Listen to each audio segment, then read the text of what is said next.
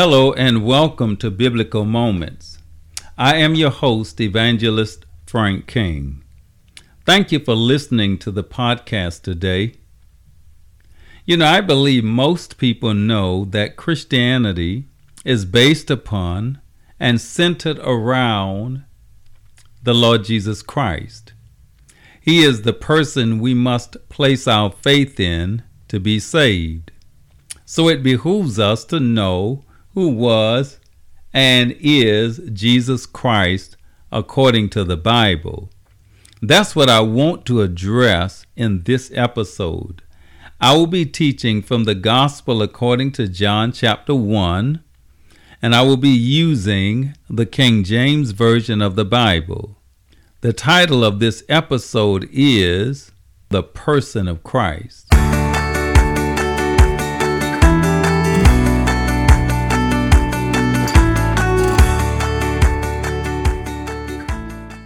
A foundational teaching and belief among Christianity is that there is only one God, and He manifests Himself in three distinct persons: the Father, the Son, and the Holy Spirit.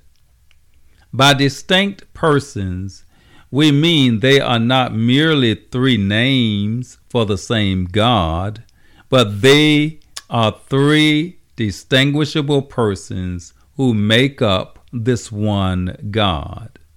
Because they are distinct persons of the totality of God, each one is distinguishable from the other. But they are always in perfect agreement. Everything Jesus taught was compatible with the will of God. Everywhere the Holy Spirit leads us will be compatible with the will of God. The distinct person of this triune God that I will talk about today is Jesus Christ. We know Him as the Son of God. The study of the person of Christ is called Christology. One reason we should study the person of Christ is because the Christian faith is based upon and centered around the person of Christ. That's why the Christian faith is commonly called Christianity. Unlike Matthew, Mark, and Luke, John starts out by giving us a brief theology on the person of Christ. He gives us a perspective on Christ that we find nowhere else in the Bible. It's only by the Holy Spirit that John can possibly write about Christ on this level. In the Gospel according to John chapter 1 and verse 1, John writes, "In the beginning was the Word, and the Word was with God, and the Word was God." So in this verse, the Word is being personified.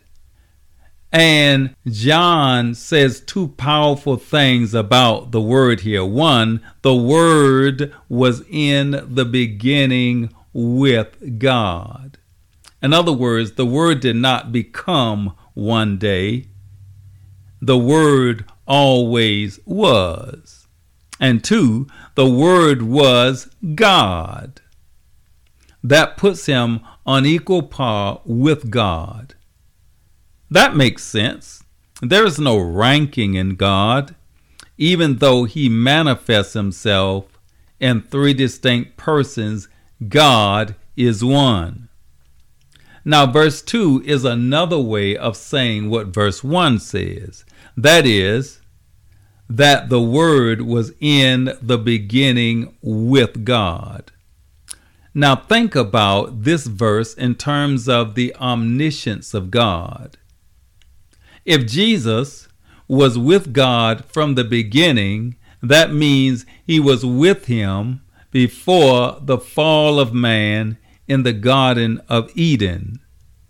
So God didn't dream up this person referred to as the Word because God's original plan came to naught.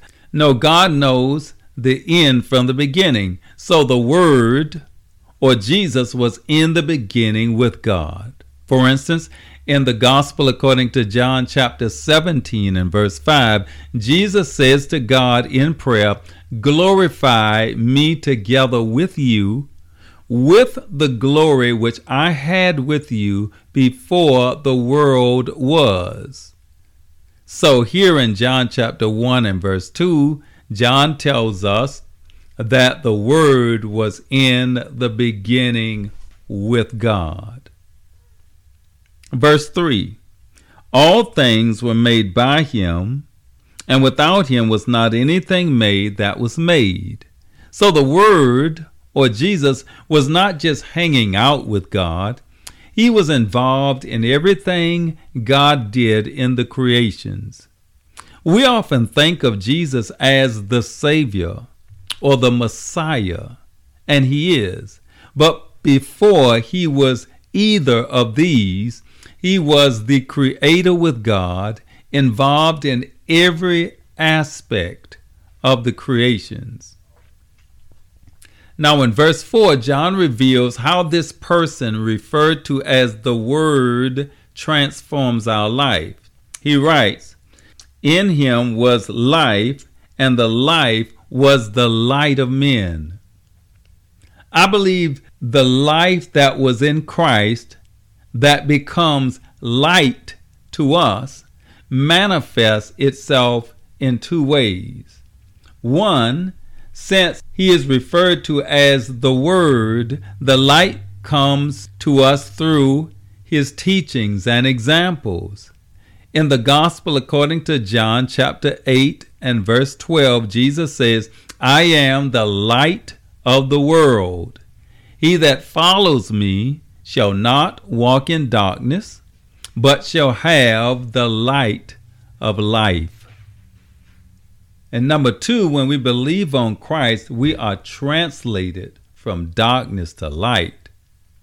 Now this light that we receive through Christ is a mystery.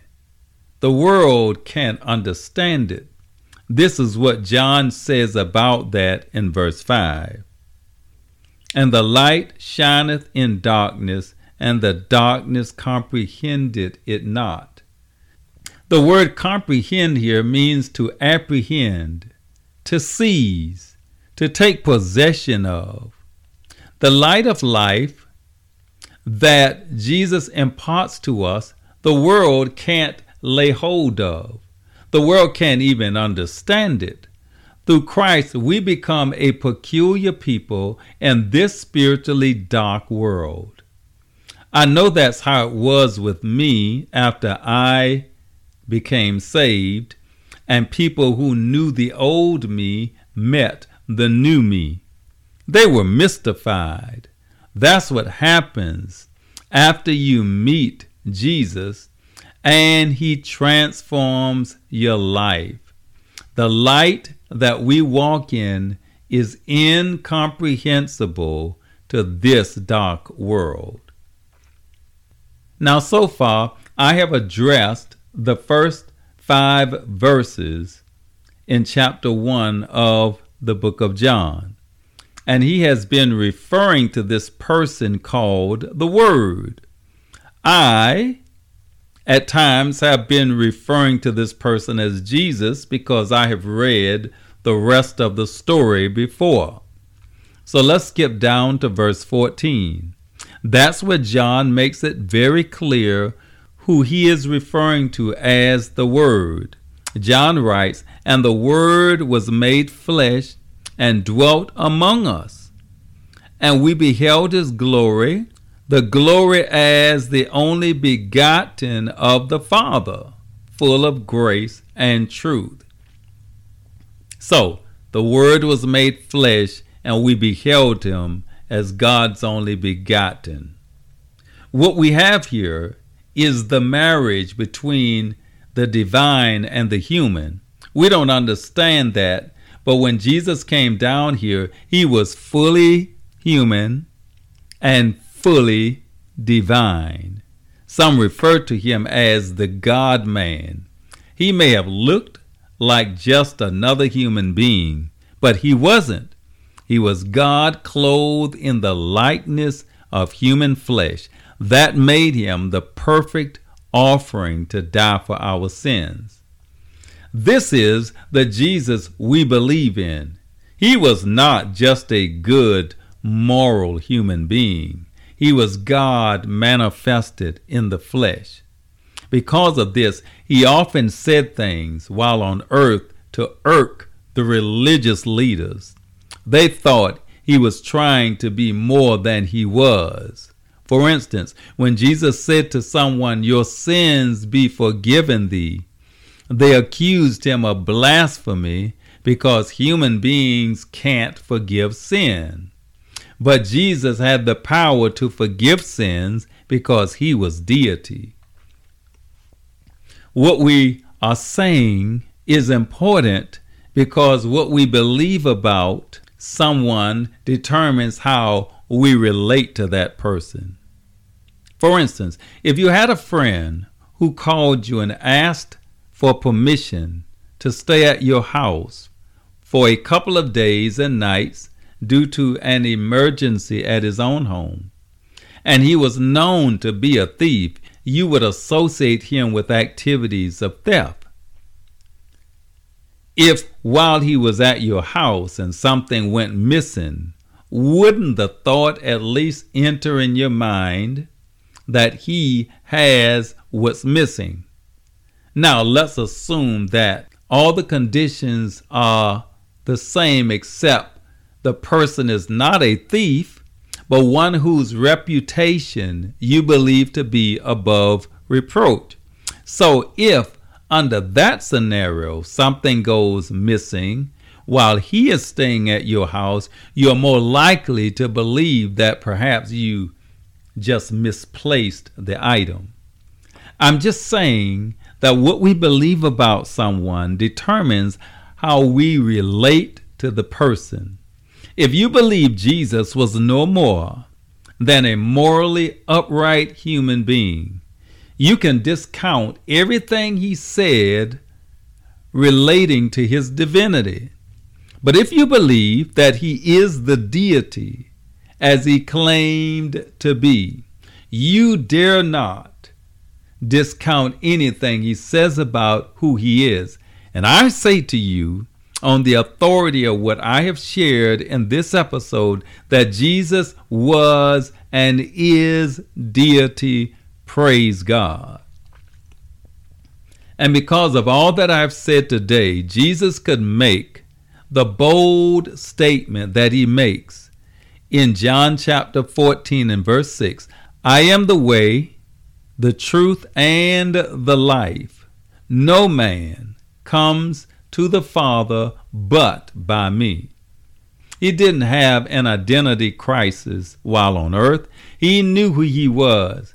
He said to Philip, "The one who has seen me has seen the Father." No, Jesus was not just a good man on earth. He was the fullness of God manifested in human flesh. That's the Jesus we must believe in if we want to be saved and experience the abundant life he came for us to have. If someone is listening to this message and does not know Christ as his or her Savior, I want you to know that you can know him today. All you need to do is repent of your sins, confess Christ as Lord of your life, and believe that God has bodily raised him from the dead.